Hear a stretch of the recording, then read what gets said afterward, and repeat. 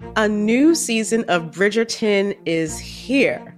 And with it, a new season of Bridgerton, the official podcast. I'm your host, Gabby Collins, and this season, we are bringing fans even deeper into the ton. Watch season 3 of the Shondaland series on Netflix. Then fall in love all over again by listening to Bridgerton, the official podcast, on the iHeartRadio app, Apple Podcasts, or wherever you get your podcasts. Subscribe to catch a new episode every Thursday. Bean Dad, The Dress, 30 to 50 Feral Hogs. If you knew what any of those were, you spend too much time online. And hey, I do too. 16th Minute of Fame is a new weekly podcast hosted by me, Jamie Loftus. And every week we take a closer look at an internet character of the day. Who are they? What made them so notorious? How did the internet or the algorithm choose them? And what does a person do when they're suddenly confronted with more attention than the human psyche can handle? Listen to 16th Minute of Fame on the iHeartRadio app, Apple Podcasts, or wherever you get your podcasts. Hey girlfriends, it's me, Carol Fisher, back with another season of the global #1 podcast, The Girlfriends.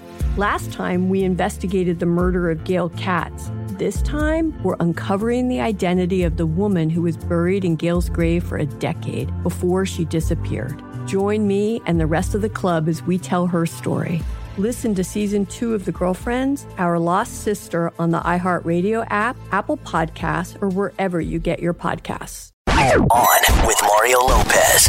Hey, you're on with Mario and Courtney Lopez, and it's no secret that health is a top priority at Casa Lopez, and it should be a top priority for everyone, especially as we are trying to get through the pandemic. The vaccines are helping us do just that. And now joining us right now, someone who can talk all about that is Dr. Cameron Webb, who is on the White House COVID-19 response team. How are you doing, Dr. Webb? I'm doing very well. Thanks so much for having me. Thank you for being here with us. So let's talk about this Delta variant. What do we need to know? Because I'm getting scared all over again.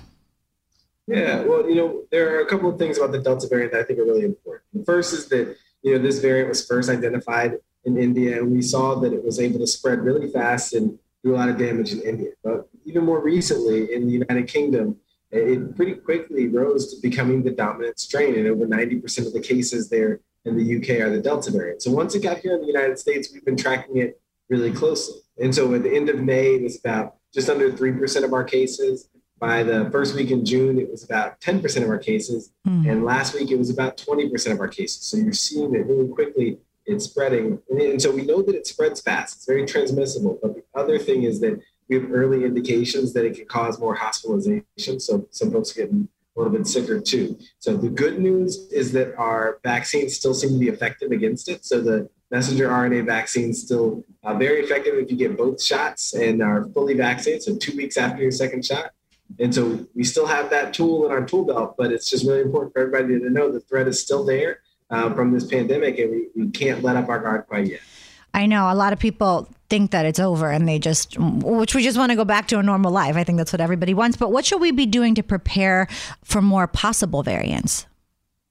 Well, what I always tell people is the way that this virus works is anytime it can get into a human body, into a host, it starts replicating itself.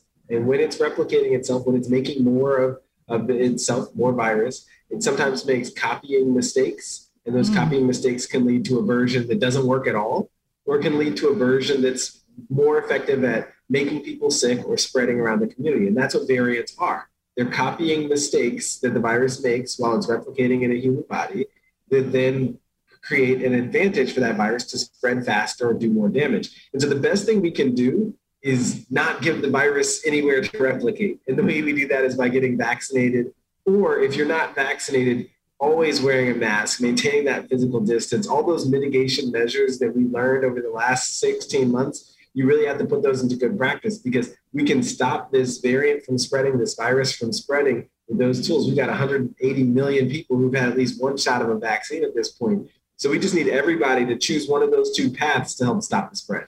Well, what is the government doing to increase the access to the vaccines?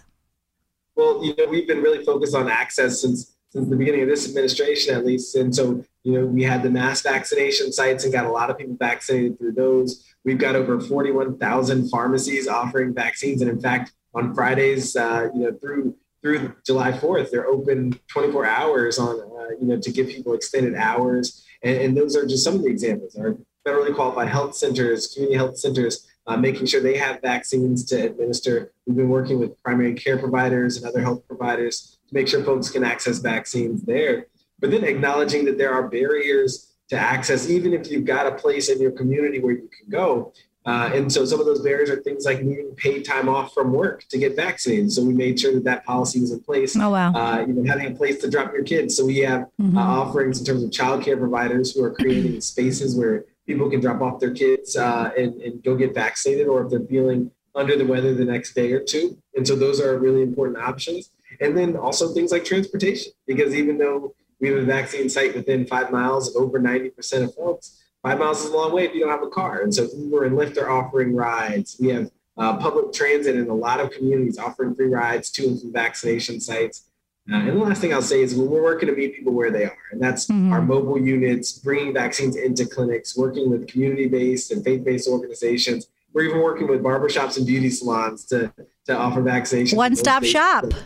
Yeah, exactly. I think the goal here is that we're trying to reach folks everywhere that they are and make sure that vaccines are everywhere that you look. So if you come to that conclusion that you're ready to get vaccinated, it's right in front of you. It's always there. You can always go to vaccines.gov to find out where vaccines are available, or you can text your zip code to 438-829, which is Get Vax, and it'll just send back all the vaccine locations in your zip code. So we're making it as easy as we can.